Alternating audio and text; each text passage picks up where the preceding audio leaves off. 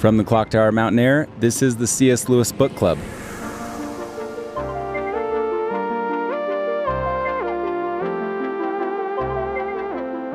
I'm Dan. And I'm Alex. Welcome to our book club, and thank you for joining us in Season 2 as we make our way through the Ransom trilogy. In this episode, we are talking about Out of the Silent Planet, chapters 15 through 22, plus the postscript. And spoiler alert, if you haven't read along with us to this point yet and would like to, now's a good time to pause so we don't spoil the chapters for you. Our next episode will be the first 7 chapters of Perelandra. It's crazy that we're already through this book. I know. This is our 3rd episode of Out of the Silent Planet, more than we did any Narnia book. But I just feel like it's so rich. This last section actually felt like, I feel like we could spend several podcasts on this section. Yeah. Maybe we'll have to go back to it. It's too good. Yeah, we'll see. No promises. So, housekeeping? Yes. I'd like to read a review. This is from the Apple Podcasts app, from the username, That One Kid with the Thing. I'm nervous. I don't even know what you're going to share yet. Is this a 1-star or a 5-star? That One Kid with the Thing says, after a 5-star rating. All right. Awesome. Meaningful conversation about my favorite author and his books. I'm a longtime Lewis reader, an informal student of his work, and this podcast speaks to the part of my soul that longs for Narnia and the North. Oh. I appreciate your discussion about themes that run through all Lewis's life and work, not only the Chronicles. Dan and Alex, thank you for sharing your thoughts and conversations here. Well, you're welcome, That One Kid with the Thing. That's so uplifting to me. Yeah. It feels like, at least for that one person, we're doing what we set out to do. I would really like That One Kid with the Thing to submit some comments that we can share on the podcast. Yeah. I want to hear That One Kid with the Thing's voice. Unless that thing, that's like a 6-word story. His name, That One Kid with the Thing. I'm already intrigued, but maybe it's none of my business. If the thing doesn't get in the way of your voice, so you just please send in a voice memo and we'll find a way to share it on the podcast. The review is almost so good that I'm wondering if you wrote it. To be honest. Between the name and the perfectness. What's the thing that you Apropos. noticed with me? Is that what gave it away? No, I don't know. All right, I will read the summary for today. Ransom has come into the cave of the Sorn Ogre. He discovers that the Sorns are just as amiable as the Hrassa, and Ogre accompanies Ransom to Meldalorn, even letting Ransom ride on his back. At Meldalorn, Ransom meets with Oyarsa. Weston and Divine are also brought before Oyarsa. Ransom translates as Weston gives his defense, betraying a might makes right ethos. Having made his assessment, Oyarsa sends the 3 humans back to Earth. The journey home is tortuous and difficult because of the relative positions of the Earth and Mars, but they make it back to Earth. Ransom reveals through Lewis his agenda in relaying his story to us, the readers, and Lewis shares a letter of his correspondence with Ransom. All right, themes. Anything stand out to you, Alex? You have bravery. I do. I want you to talk about bravery. Yeah, there's a lot of discussion, and it feels like there's been a lot of discussion throughout this book, but I noticed it as it led up to Oyarsa and the conversation there around fear and bravery. And I think we talked about fear as one of the themes earlier. Yeah, last week. And so with bravery, I thought it was really interesting that that's what's pointed out to Ransom as his one sin was having a little too much fear, and that once he was made a little bit more brave, he would be able to, I think the Oyarsa said he was going to disembody him and then he could go on to Meldal, right?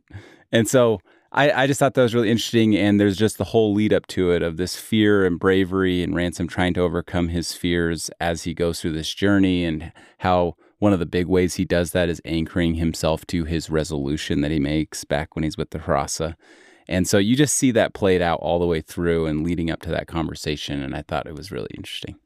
Ransom notices that both Divine and Weston are brave, even in their kind of silly, futile way, because they're being brave against some idea that they've, in their own mind, they think they're in hostile country, and they're probably in more friendly country than they've ever been in their whole life. Yeah. But he doesn't neglect the fact that they're going about it in a pretty brave way.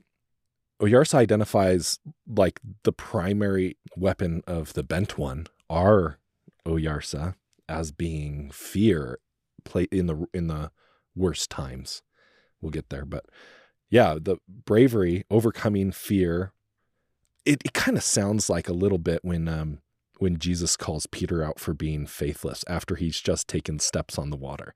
It's like, I feel like Ransom's gone through so much trial about his fear, and he's overcome so much. And obviously, Oyarsa's not just accusing him of fear in the moment. He's Alex wagged his finger when he said that. I want all listeners to know that unless you've seen this podcast with your eyeballs and seen Alex's hand gestures as he talks, which we actually should probably do a recording of the Instagram and do like a really sped up version of 1 hour of you moving your hands. I think people would really appreciate it. I don't get a lot of exercise, so it's got to happen here or not at all. All right. Yeah, anyway, bravery, I think you nailed it. I think that's exactly like a huge theme, especially for the end here, but also throughout the whole book. Also, throwing in one that I didn't write down. The last section is funny. This was laugh out loud funny at a bunch of different parts where I was watching the movie in my head as I'm listening to the Audible, just this whole scene and Weston talking to like the Harasa that's asleep. And I mean, there's just so many really awesome or after Weston is dunked in the water a bunch of times and it describes his face of someone who's been tortured and anyways. You laugh at torture a lot, I think. So many good. I'm just kidding. Anyways, sorry, we'll get to specifics, but I just thought this was a humorous section. Yeah, it is. It is very funny. A lot of that is in the translation of what we as humans think is so magnanimous or bold and intrepid of us. And then when you translate it to you have to simplify it to translate it. It just seems silly. Wait, that's a cool point though, that when you're speaking with a totally different race, and maybe we're going way too hypothetical here, but like people who have zero, the only thing you share in common is your mind, your ability to think, your, what's the word we use for Narnians? Your talking beasts. Mm-hmm. Then the only way to communicate is with as truthful and simple as you possibly can. The theme I have is logic. Logic. Finger pointed to the sky. Yes. Declarative logic, like Professor Kirk. It's funny.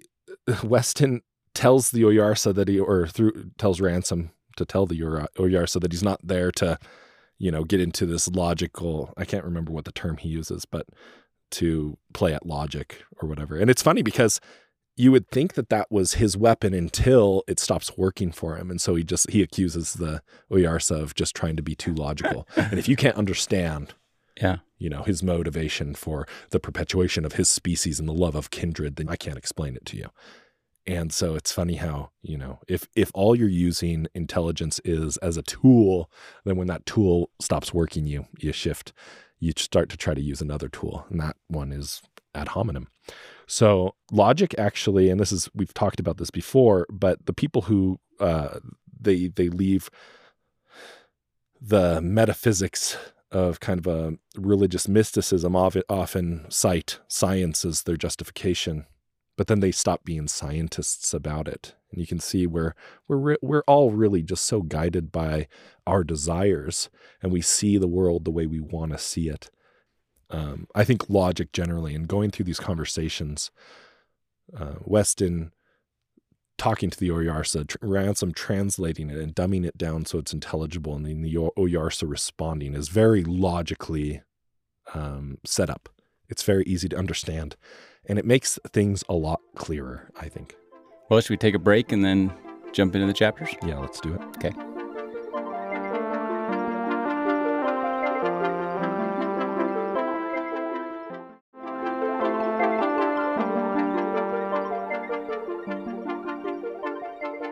So, chapter 15, he meets the Sorn. What stood out to you about this moment, the interaction? He has just a general sense of relief. All this fear he's realizing was misplaced, that the Sorns, especially if the Sorns turn out to be like Augre, and they do, because he meets a lot of them. They take a little, the journey from Augray's cave to Meldalorn, they stop for the night in another cave with a couple other Sorns, and they have he has a very similar experience as he had with the Hrossa. It was much more uncomfortable this time, I think, because it was a little more penetrating questions. Yeah. And he had to get into some of the things he's most embarrassed about with the humanity. Right. He realizes that he doesn't know human history very well. It's funny because later it's pointed out that at one point he was describing the production of paper, and that told them something about the flora. He mentioned and fauna. trees in the production of paper, and yeah, and the Sorns are so logical that they're able to glean out of his descriptions much more than he even says. Yeah, and they learn more about fluid dynamics than he knows, even though he's the one providing the information. So you really do see the Sorns as being the logical minds. That's why the intelligentsia, right? That's why he thinks that they must rule. But we learn more about all the three different types of now. We don't get a lot about the Fiffletriggy, but we do with the encounter on Meldalorn with Canucka Braca. What did you learn about the Sorns from his interaction? One thing that stood out to me was when he's talking to the Sorn about the Hrossa, and once again he goes into his questioning, trying to understand the economic, political structure of the planet. And the Sorn, it almost sounded condescending when he talks about how the Hrossa just care about their poems and fishing and whatever else. And it's when he's talking to him about the oxygen apparatus, he's like, the Hrossa would have sent you up here and you would have died, and they've written a poem about you, and it would have been just as good as had you survived. And to them, that's like, he sees that is the difference in the way they think.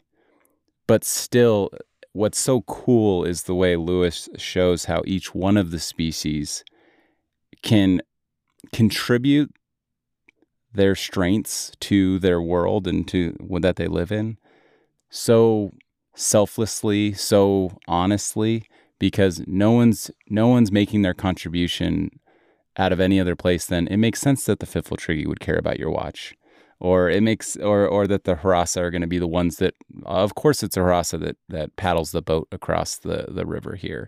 That's what they do best. And I loved it. It actually made me feel, I hate the word jealous whenever my brain wants to go to jealous, but it made me feel envious of, imagine what our society could be if we all contributed that way. So it was just, I think what stood out to me was that the Sorn saw the Hrossa and what they were good at. And obviously they are the more intellectual group that's thinking about how they can invent things and improve things. And naturally in our world, that would probably put them in the same place that Ransom's always trying to put them. But that they don't, because they don't consider themselves the ruler. That's Yarsa. Yeah, because of the darkness of our minds, it's hard for us to see observation and now not fill it with value-laden judgment.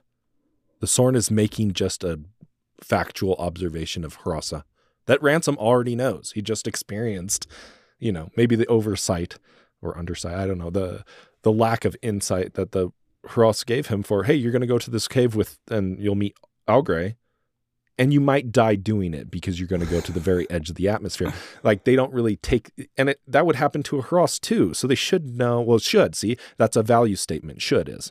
And so it's hard for us to make judgment observations without them being value judgments. Yeah. Ransom gets defensive for the Hrossa. He even says, I think the way they think about death is right. Maybe dying and having a poem written about you is just as valuable as having lived and not had to go through that process. He's defensive in vain, I think, because Augray meant no offense by it. And he's right. And he's not thinking less of the Hrossa. Maybe he's just appreciating the value that the Sorns, or I guess I almost want to say Saroni. Sorns is like the fear human name for them, and then Saroni is what they're known by in the language of the Have we not become Harasa. Malacandrian enough? Yeah, that's right. Come We're on. in Malacandra, so we're going to call them Saroni. But what about you? What did you love about? I was the leading question. What did you love about the Saroni? You brought up last week, Ransom thinks of himself as intelligentsia. He's a Don at a Cambridge college. I wonder if he expected to resonate more with the Saroni and found out that he didn't. Yeah, that he actually was defending the Harasa, like you said. Yeah. He realized that they're just as amiable as the Harasa, but he kind of had more affection. Maybe that was just familiarity. Maybe it's just because he spent so much more time with Harasa that he preferred their company. Or maybe the company of a Harasa is one of their strengths, and where they lack in understanding whether or not your lungs can handle the extremities of an atmosphere, at least they're good company. And also, I've known very intellectual people that it is, and I've known them for a long time, where it does feel like it's somewhat difficult to develop that brotherhood type feeling, relationship with them, because they're so disconnected from their hearts, maybe, that it makes it hard for them to really connect with you at that level. Yeah, and maybe we like to identify ourselves by what we are insecure about. Maybe Ransom, this is true about me. I posture like an intellectual because I know I'm not. It's an insecurity. It's a point of insecurity for me. I get defensive, so I learn what the words are. I learn how to pronounce the things. I'm there with the answer, but it's all because I'm kind of backpedaling, trying to do the things that I want to do. But I'm very emotional as a person, if that's the counterpoint to intellectualism. I've taken Myers-Briggs tests or tried to identify myself in color codes or whatever. I always lean very heavily to the more emotional side. So I think I would have an experience very similar to Ransom. I would think that I'm going to where I want to be in the group of intelligent beings and realize I did not belong here. I much prefer the emotion saturated and poetic type of species. Yeah. And if I was on a strange foreign planet, I think the Harasa is where I want to start. Yeah. I want to start with some people even visually, they just look like tall seals or otters. Yeah, otters. Seals or otters. Yeah, and the description of the Sorns is a little alarming. He even says that about meeting the Fiffletrig, that he's really glad that he didn't meet them first. Yeah. One thing that I liked was when he is with the Saroni when they stop for the night, and once again, he walks in and he sees the younger Saroni helping the older Saroni, and he's like, oh, these must be servants. And later on realizes they're pupils. Yeah. And this is, if we kind of didn't put it in a theme, I guess, before, but the beauty of a civilization or a people that has a righteous leader, a good leader, who they all defer to as the actual ruler. And I know that can be distorted and bent in so many different ways and has been in human history. So we maybe associate anytime there's a king or a ruler, it's typically, I think, a little bit, especially here in America, negative. But I see so much freedom in this structure and so much beauty in this structure because they all defer to Oyarsa as the ruler. And I was trying to think how I can apply that to my life, like where, and, obviously for us, we have Christ, and we try to, if we all see him as the real ruler in our lives, it can help us develop some of these amazing positive outcomes and benefits from living our lives. So we're directed towards someone greater than ourselves.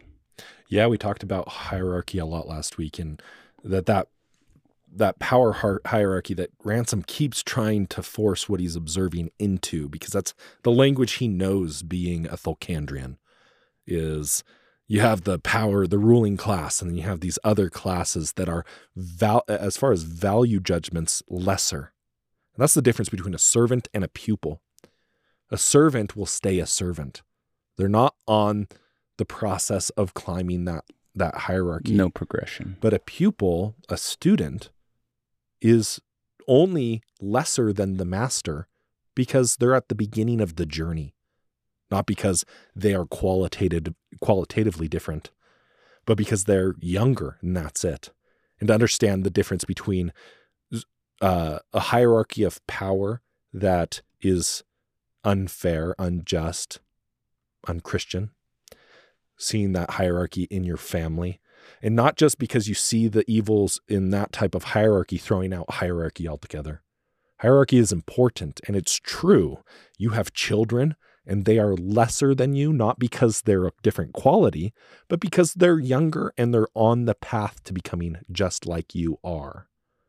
To ignore the fact that they have less experience would be believing a lie. So learning how to see our position on a journey and really revere and appreciate people who might be above us in the hierarchy because of experience and not feel diminished by that.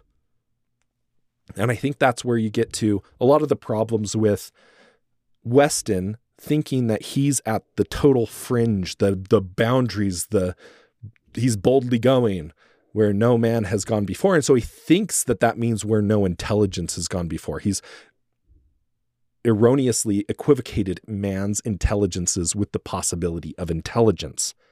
He can't help but think that every other intelligence is lesser than him and therefore a lesser value than him. And it makes him sound kind of stupid. Well, I love this because this is when Oyarsa tries to force him into being a little bit more logical. And he says, okay, so you only care about humans, your race. But then he says, okay, well, you've said your race is going to change if it needs to go to other planets and it's going to be bigger.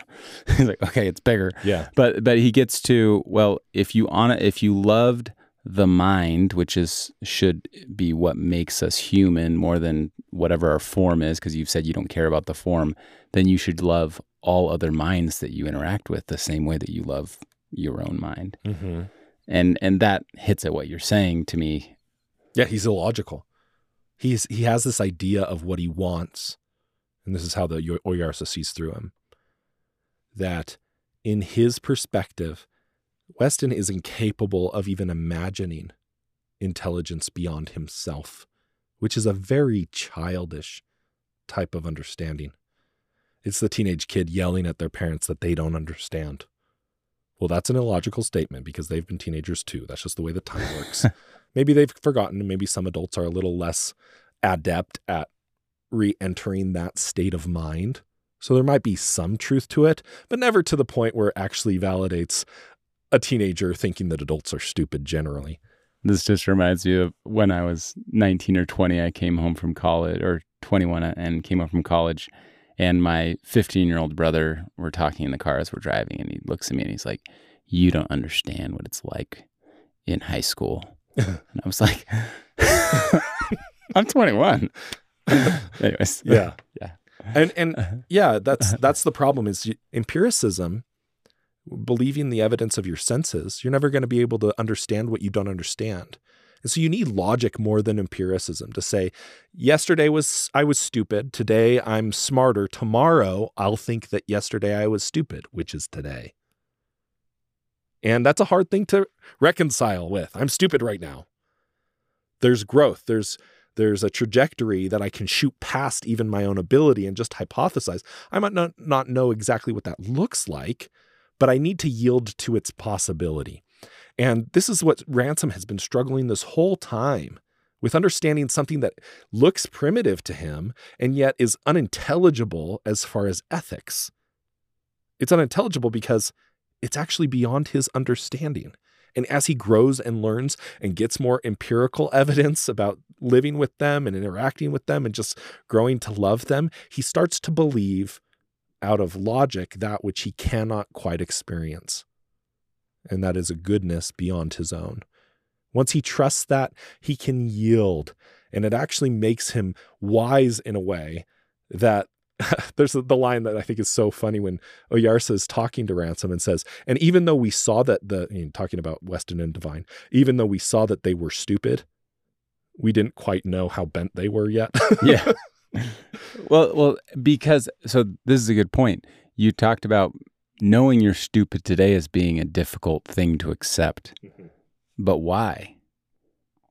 Because the way we just talked about stupid or lacking in knowledge is that you're just, the only difference between you being stupid today and less stupid tomorrow is time. And that shouldn't make you feel why would time make you feel? It's like, whether you're 10 or 11, like there's no difference in value of that person. So why would it make us feel lesser to know that we're stupid today? We're trying to shouldn't. Yeah, it shouldn't. That's what I'm saying. It shouldn't, but we're trying to place ourselves on this value hierarchy all the time. And if I'm insecure about my value, my worth to other people, I'm looking at self-esteem rather than self-worth. Self-worth that doesn't come from my own merits, but by the merits of someone greater than me. Every acknowledgement of my imperfection can feel like I'm not enough. This is the idea that Carol Dweck in the book Mindset brings up. We all have this kind of tendency, a default to what's called a fixed mindset, that we're trying to just identify ourselves, how we fit, how we don't fit in our communities, in our families. And if we're really stuck there, then every challenge to a skill that we have not developed is a threat. And we need to practice a growth mindset. The hierarchy exists. It just does not exist in the way that you think it does. It exists because there's a time period where we're embryonic beings in the way that our intelligence can progress. And I'm using intelligence in more of a broad term, not intelligence as that guy's smart, but that even skill building, learning to ride a bike is neural pathways forming. It's learning and an increase in intelligence. You can't just understand that physics until you experiment with it. But if you get on a bike and you can't ride it for the first time, don't be so stupid as to think, oh, I'll never be able to ride. And this is very difficult, a difficult concept. And as anybody who's a parent, you've had these interactions with your kid who is maybe hesitant to start developing a skill because they don't come at it at expert level. It's hard. It's hard. And so to communicate that language, everybody has to engage with a skill they don't have at a novice level. At some point, Michael Jordan or Messi tripped and fell on their face when they were learning how to walk, and their parents didn't say, well, I guess we have an uncoordinated kid. We should give up on them. Yeah. All skill building is learning. All learning requires effort, and it requires growth, and it's uncomfortable. I don't know if it's as uncomfortable as Ransom's experience climbing up to the mountain to the cave of Augray, but that shift in understanding the way hierarchy works. Because if you say, we don't have to live in a hierarchy. No, that's not true. We do have to. We can't help it. I want smarter people being judges and running the city and whatever else. Sometimes we have this idea, well, if it's new, it's going to be different. It's going to be better. Yeah. And no, it might help to have someone who's experienced building roads, deciding how the road should be built in your city. Right? Mm-hmm. Yeah. And if we get obsessed with lesser virtues, even a virtue of like equality is virtuous in at least as an ingredient to the way that we approach interactions with each other. But if it becomes an oyarsa to itself, it becomes the ultimate value by which we judge everything else by. First off, it's a lie because there's people further down the experience journey. And, it will force us to believe lies. And once you've entered that space of believing lies, you become a dupe and you start to ignore logic. And logic actually starts to become dangerous and a threat to you. So accept the fact that we're unequal, not unequal because of fixed, immutable characteristics, but in growth. And it's totally okay. I'm not even equal to me yesterday or tomorrow. But all that considered, let's try to treat each other with equality. And we'll get into that equality as a theme more in the next two books. This whole process of going with Ransom in these paradigm shifts is very instructive to me. I might think that I've overcome a lot of my views of society and my own virtue and the virtue of and ethics of humanity. And then I go through this and it's like, oh man, I see the world way more like Ransom does than like a Soren or a Hross or a Fifeltrig. One other thing I want to touch on before we maybe go to a break. When Ransom looks through the telescope, the window, and sees Earth. Yeah. And it says, there in that little disc, he sees London, Athens, Jerusalem, Shakespeare. This was the bleakest moment in all of his travels. And it's that, feels like that pale blue dot realization of everything that was important to me that I've worried about my entire life encompassed in this tiny disc in space. Yeah. Oyarsa warns Ransom not to take seriously numbers and sizes later, that he doesn't even talk to the Sorns that way because we can't help but give reverence to nothings like that. And the reason that perception is so bleak, he's so defensive of humanity. He doesn't want to think the world is lost or silent. And so he keeps approaching those realities as they're presented to him with a little bit of reluctance and trying to push it away and feeling nettled and uncomfortable and insecure. That pain, that bleakness that he feels looking at the earth is an important pain for the growth of understanding what is truly great. It is not the things that we as humans think are great or are prone to think are great. I think of Morpheus talking to Neo in the Matrix and saying that humanity was all, congratulating themselves, all excited about the development of AI as the precursor to all the atrocities that followed when he's giving Neo the history of the real, I think is what he calls the surface of the real. That idea that we'll see this a lot more with Weston, what humans think is our own accomplishments almost is just the spinning of our wheels to overcome the effects of the fall in a way that an unfallen species will think, oh, you must do that because you don't have an Oyarsa. You care a lot about moving heavy things around. Right. The Sorns are, they mentioned that like, oh, a lot of it is locomotion, huh?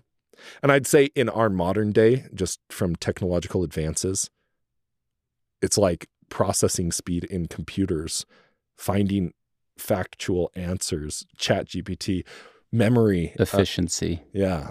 Being able to store things. Because he even mentions that too. They don't have a lot of books because Oyarsa remembers it. And so they can spend their time not so worried about outsourcing our brains' capacities and more in living with each other and being kind to each other. All right, should we take a break? Yeah.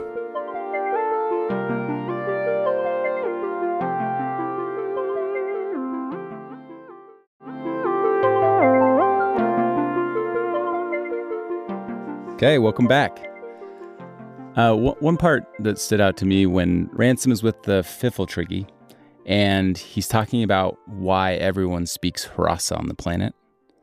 And the Fifeltrigi explains that each species has their own native language, but they've all learned the Hrossian language because that's where the poetry is. That's where it makes the most sense for them to speak in because it's the language that accommodates communication. I don't know if communication is the right word, but they've decided that that's the best language for them all to use, and so they all use it. And I thought that was an interesting point. That there's always this separation between what each species does best and then what together communally serves everyone the best. And I like how it kind of bounces back and forth between those two things. Yeah, in later books we realize, we're told, and Ransom realizes that what he learned was actually, I think it's called Hlariat Arbol or something. It's this the language of Old Solar. You keep busting those out. Well, I actually think they said that one wrong, but the language Old Solar and the Hrossa speak it. I don't know if that's like just revisionist or if he had that in mind and the Fifeltrig was just guessing, that way. But what the Fiffletrig says is what they speak, the language that's most important to them, is what's said in sun's blood and star's milk and in stones. And their art, their physical art, is kind of their language. It speaks the language of their hearts much better than any verbal language.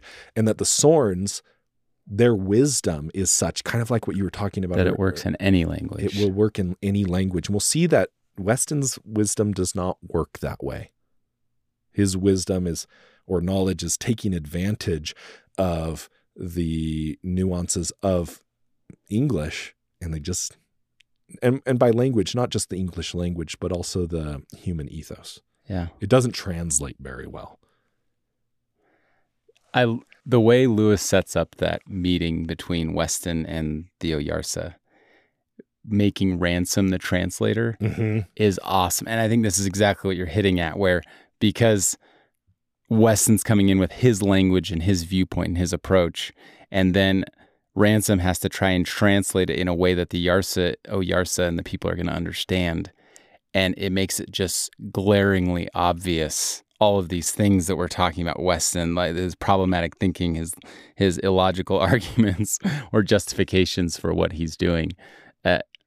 I wonder if that came to Lewis as he was writing it. It just was natural, or if he put some thought into putting a translator in the middle of this is going to illustrate my point perfectly, because it feels perfect. Yeah, it is a very clever move. Yeah, clever move, Lewis. You dog. Yeah, see, that's where I get confused. Did he have this all outlined with all these tricks, or is he just such a genius that he just wrote and all these natural tactics of teaching start to come out of his pen? We talked about the I do, we do, you do in teaching. That element of I do, we do, you do comes up so much. We did in the quote unquote chiasm that I forced the story into last week. And just this, he gets an experience of observing something, doing it with his Hrossa or Sorn compatriots, and then he has to go do it alone. And he has to experience the real effort. After he learns the lesson, he's immediately put to the test. And it's the perfect process. And if we're smart and we're going along this process with Ransom, we'll start to notice where we lack and where we need to put more effort and practice. And I think that going through Ransom talking to the Oyarsas, I just can't help but see how many ways I'm bent in the way that I see the world. That's what I was going to ask you. What are the nuggets of wisdom that you get? Obviously, this whole book builds up to this meeting with Oyarsa. And so what are the nuggets that you pulled from that Ransom meeting, him or her? Him, because it's Malacandra. Okay. Mars is a masculine there we go. entity. So this one's a him. Okay, so meeting Oyarsa, and then also with Weston and Divine, what were the parts that stood out to you? The false virtue, the might makes right ethos, and how much that you look at the awful history of the 20th century, and you can see how that ethics plays out in such a bloody and horrible way. And so we like to think, oh, we're past that. No, we're starting to see the same sort of thing happen again. Our modern variations of eugenics and the way that we see each other and the value of that was kind of like what my daughter says. They're chuthers. The value of each other in how they can help us find our identity, ignoring that they have identity as well, forcing other people into our minds as playing at being Oyarsa, the selfishness, the self-centeredness, not being able to look at people and immediately try to evaluate their worth, assuming that where I disagree with somebody means that person I disagree with is stupider than me. I get there really quickly. Social Darwinism, right? Yeah. Right. That if you're at the top of the pile, life does that deliberately. You're at the top. Congratulations. You hit the genetic lottery, and everybody else is the dross that's burned aside as we make progress. Yes. As the best of humanity. Right. That obsession of progress for progress' sake, and seeing something, the noble savage, seeing this primitive species and thinking patronizingly, oh, they're doing a lot with the little they have. And it's like, they might actually be, to my eyes, more primitive because they know more than me or understand more. Do you remember what's the part that when Ransom tries to translate it, he stumbles. He gives like two or three different translations. I think it's talking about the destiny of man and life being reaching for the beyond or something like that. Yeah. It's putting like poetic language to this motivation of reaching for something great. And even though he's talking to the face of something greater than him, he can't see that's what it is. He thinks of it as being, you can start to get this kind of, I think it's this false mysticism. You know, it's important to find the logic. Okay, today I'm stupid. If yesterday I was stupider than today, I'm stupid today compared to myself tomorrow, hopefully. And then shoot it off. And then you just think progress, that trajectory itself is the beauty or the wonder. And then therefore nothing will ever be beautiful and wonderful because you've identified not where the location you're going to. Everything's stupid and expendable on the way to that goal out hypothetical, there of progress. Like Ransom says to Weston, you're willing to do anything here and now on the chances that men might live, you know, this undefinable and unprovable abstract good. You know, when you were hesitant before to say doing something for the greater good, because we know what that type of motivation leads to. What the Westons of the last century had used that motivation to do. And we still do it.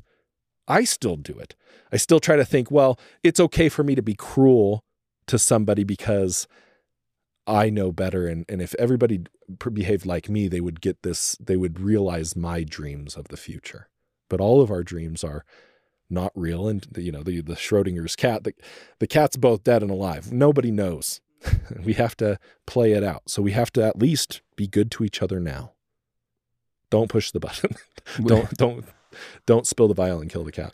We jumped over one of the funniest parts to me when Weston's got the beads. Yeah. And he's doing his dance in front of him and everyone's laughing at him. And yet and I love how Ransom says, I know Weston and the rules that he operates in, and he sees based on his research of how advanced species should interact with a savage species, that like this is what his science tells him is the right thing to be doing right now. And so he did it to the point of exhaustion. Yeah. And to know a personality so well that this scientific man is so blinded that he's just going to keep going and like not reading the room. And it was the most successful attempt ever made on Malacandra. Yeah. Yeah, I agree with that. That's awesome. What else? He identifies, and we've alluded to this. You see this coming up in, I mean, obviously this is one of those moments where everything Lewis believed is present in anything that he said. The false morality of identifying one singular virtue and putting it above all other virtues and sacrificing all other virtues to that one virtue. A little blind Oyarsa. Yeah. That most people feel morally justified for the villainy that they commit on each other. Nobody thinks they're the villain. Everybody thinks that they're doing the right thing. And it's okay. It's okay to sacrifice lesser claims to great claims. And all of our claims are great because they're ours. What's important to me is more important than whatever is important to other people, because I can use the tactics of weaponized logic and even logical fallacy in order to make what my desires are more important than what anybody else's desires are. He says that our bent one, if it's Satan or whatever, even if those fit, there's an attempt to say that Ransom kept trying to find the equivalents in our own mythologies. to what these beings are, and that they don't ever quite fit. Everything we know about things that are beyond us are only an analogy, and to be aware of that. But our bent one of his tactics. Are you thinking that being broken isn't as valuable as being bent, because if you're bent, he can perpetrate so much more evil? Yeah, is to bend us, to give us the fear of death, to make us smart enough to see death coming, but not smart enough to endure it. That's what the Oyars identifies as one of our bent one's tactics. And how much time we spend trying to prolong our lives, or to make even, I know I'm going to die, but at least I can make life better for my kids, better, and when I use that term better for my kids than other people's kids. And to have this trajectory and kind of this nebulous motive, and just go all out on that motivation, never really addressing whether that motivation is good. Think of Ian Malcolm saying, you're so preoccupied with whether or not you could, you didn't stop to think if you should. That's right. I love that monologue. That monologue from Ian Malcolm in Jurassic Park is so informative, just to the way that our motivations can run away with our hearts, and they don't let it, they can give us the logical, or illogical defenses to make sure that we never readdress the why. Why are we doing it all? Well, you've only got this mortal life, and you're going to die after 80 years if you're lucky. And so in that process, are you spending your time trying to prolong those years, just trying to spin your wheels, trying to accumulate all this wealth that you would never be able to spend in a lifetime? Or are you going to spend 3 years trying to extend your life by 1? Because that's what it takes. Or are you going to look at your kids in their eyes and help them learn how to be decent to each other, to be on the same team? Are you going to think that, get really overcome or hypnotized by the Greek term arete, which is excellence for excellence sake, and take that so far that you really impose on your child this desire and this necessity to develop certain specific skills? Think, my sport obsession is baseball. Baseball is not really a generalizable skill. It only works in that one context. And the more time that I focus on that, if it takes away any time from me developing myself as a person, I can't get that time back. Now, that search for excellence, there is good in that.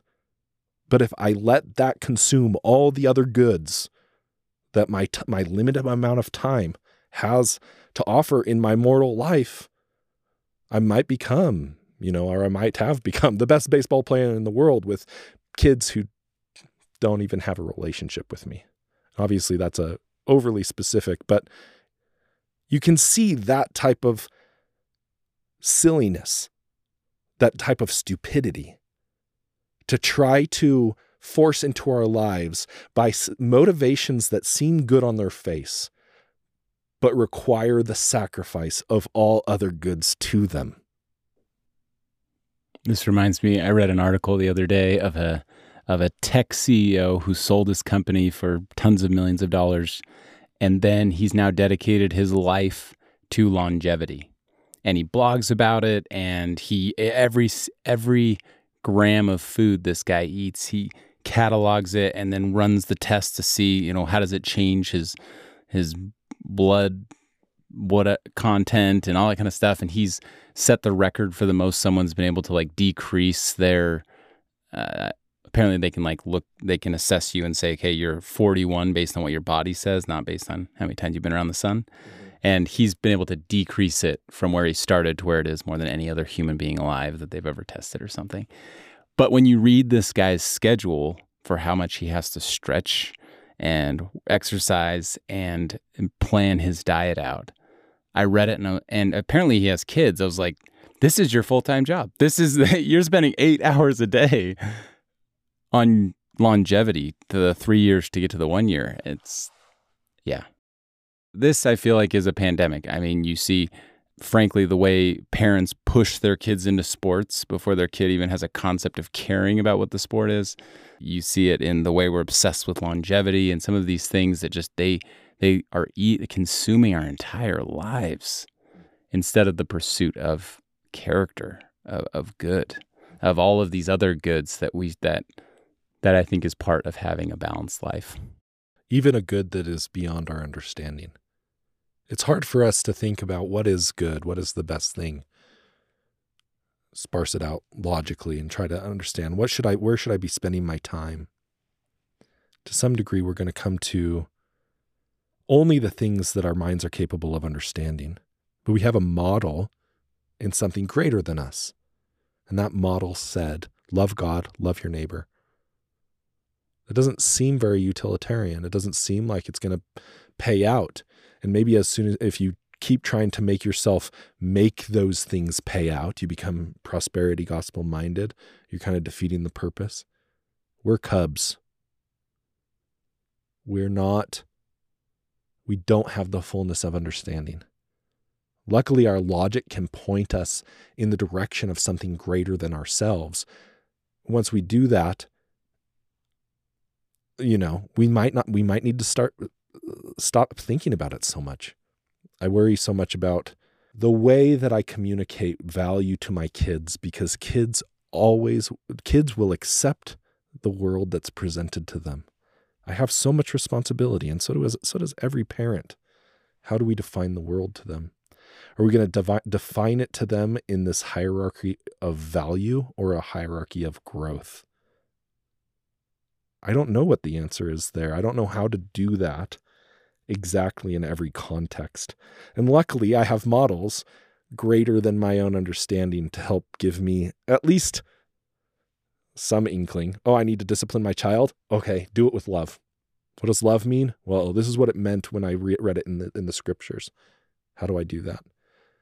I need to use some of my intelligence, and it maybe it does require intelligence and good analysis. Even the Oyarsa says to Ransom when he realizes that the etchings on the stone must be older than even the Thulkandra. And he's overwhelmed by the length of time. He says, I see you are now. You are using your intelligence. Intelligence is a gift. Are we using it to understand, to point us in the direction of something greater, or are we using it to just flex and show that we're better than each other and just be these lobsters in a bucket and trying to climb up over each other and pulling them down and throwing them to the bottom? And I see that in myself. That's my bentness, I spend way too much time trying to stand on the top of the lobster mound and flex. And how do I help my kids understand reality to the point where they're not as prone to do that as me? I don't know.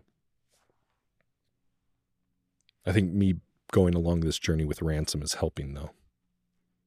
Agreed. Any other parts you wanted to make sure we get to before we hit the audio clip? Weston is pretty convincing, I think.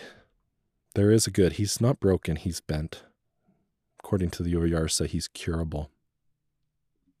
Gives me hope. I don't know how to look for the Westons and Divines in the world, because that's one of the commands that Oyarsa gives Ransom. Watch out for them. He doesn't just mean those two specifically, but we'll see what that looks like in several different faces later in that hideous strength. One thing, he identifies Weston when the Oyarsa gives him a second chance to explain himself. He says, explain yourself. Let me see if there's anything more to you than just an animal mind. And he finds something, right? Which he describes as fear, death, and desire. Mm-hmm. And so... what does he find in Weston that is more? Love of kindred. Mm-hmm. Even Ransom says, that is a good. Yeah. It's just an inferior good, and you've made it your ruler. Yeah. Divine was broken, and all he had was greed. Yeah. He becomes kind of funny. Comedic character. He does. Tragic, but comedic. Yeah, so we're going to listen to chapter 20, and on the Audible version, it starts at minute 13. This is the Oyarsa talking to Weston and doing, I think, a pretty good psychoanalysis. I see now how the Lord of the silent world has bent you. There are laws that all now know of pity and straight dealing and shame and the like, and one of these is the love of kindred. He has taught you to break all of them except this one, which is not one of the greatest laws. This one he has bent till it becomes folly, and has set it up, thus bent, to be a little blind Oyarsa in your brain. And now you can do nothing but obey it, though if we ask you why it is a law, you give no other reason for it than for all the other and greater laws which it drives you to disobey. Do you know why he has done this? Me think no such person, me wise, new man, no believe all that old talk. I will tell you. He has left you this one because a bent now can do more evil than a broken one.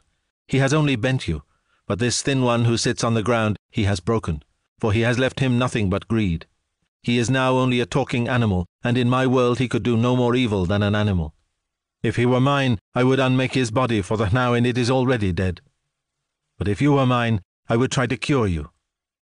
The thought that comes to mind, listening to that again, and just as we've talked throughout this whole thing, if you think you're wise, like Weston just said, if you honestly deep down think that you are intelligent and wise, you are also saying, based on how we're defining it, that you're finished. Yeah.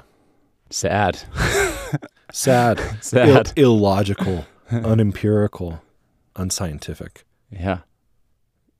Yeah, don't ever think that you're finished. I don't know. It's that type of absolutist statement that I just made seems itself dangerous. How about this? Don't think you're finished while you're alive. Yeah, whatever happens after, we'll figure it out. But right.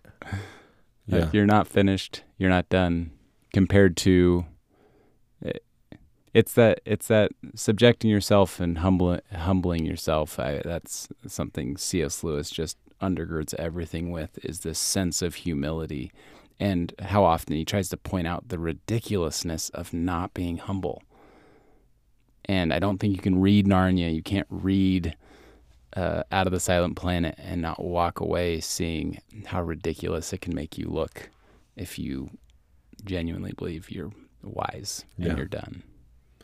Yeah, wiseness, smart enough to see death coming, but not smart enough to endure it. Yeah. It's a tough one. Enduring death, it doesn't just mean enduring the moment of death. It means enduring what the fear of death compels us to do in life. Get over that sort of stuff. Yeah. That's why I like the memento mori. You will die. There's no way around it. Because there's no way around it, you only have this amount of time, like Gandalf says, and that's the only time all we can do is to decide what to do with that time. Don't spend it trying to fight death. That is futile. Yeah, I'm excited to get into Perelandra. We'll start to see more mythological ways of those types of eternal ideas. He then Lewis comes in chapter 22 and starts to talk about this as though it were all relayed to us as a mythology, kind of, or that it actually happened, and Ransom's not his real name. He sticks with Ransom. I think a lot of this is kind of pointing to, if you decide to read The Dark Tower, that kind of is the next thing from this type of idea, that if there's more travel, it won't be space travel, but time travel.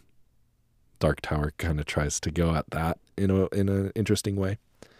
But we stick with Ransom, and he's called Ransom, and we just assume that that's his name with the next books. What did you get from the postscript?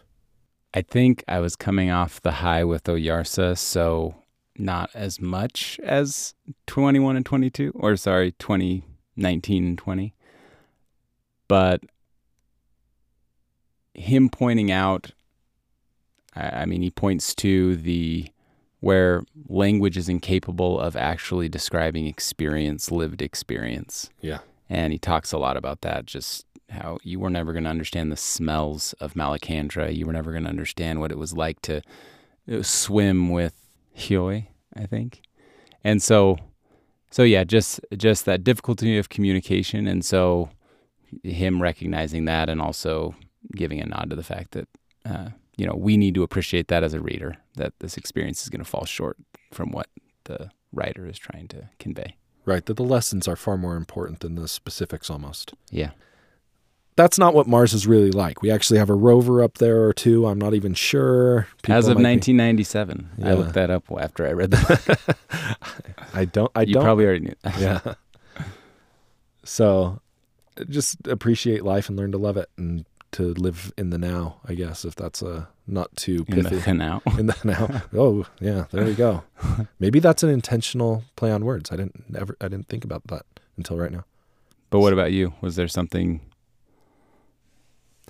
He's doing that thing again where he's like, even to assume, I don't remember what the towns he says in England, that he compared the amount of space that he occupied on Malacandra, and to just assume that is everything. We've got it all understood. I just think that theme of when you see something, don't get fooled. When you start to understand things, don't be fooled into thinking that you have it all understood.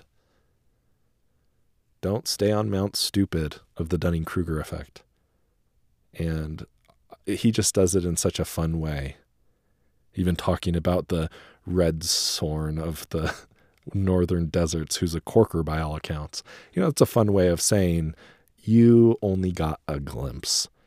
And when he talks about the bodies of the Eldils not being subtler, but just being not being able to be sensed by our senses, that the great beyond is not lesser or just ethereal or just abstract. It's more real and therefore deeper. This idea that the Oyarsa and the Oyarsas and the Eldila can live in heavens, and that doesn't mean they know everything that's going on in the heavens, in the same way that we live on Earth and don't know everything that's going on Earth.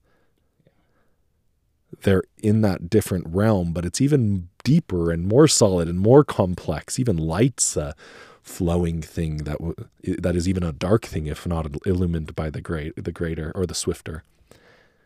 And just that expanding of the mind. And I hope that our minds just keep getting expanded to the point that it almost feels overwhelming, like we've gone too close in our journey back to home, past the sun. And anyway, further up and further in. Today's episode is sponsored by the word stupid, so I think we overused that. Thank you for being in our book club. We hope you'll continue with us as always. Next episode, we will cover the first chapters 1 through 7 of Perelandra. And if you'd like to participate with comments, questions, criticisms, or corrections, you can email us a message or voice memo at bookclub@mountainair.media, MTNAIR. Please subscribe, rate, and review on the podcast app. And when you're reviewing, if you don't want to leave a review, you could just tell us your favorite Rossian word. Or species. Ooh, or species. Thanks.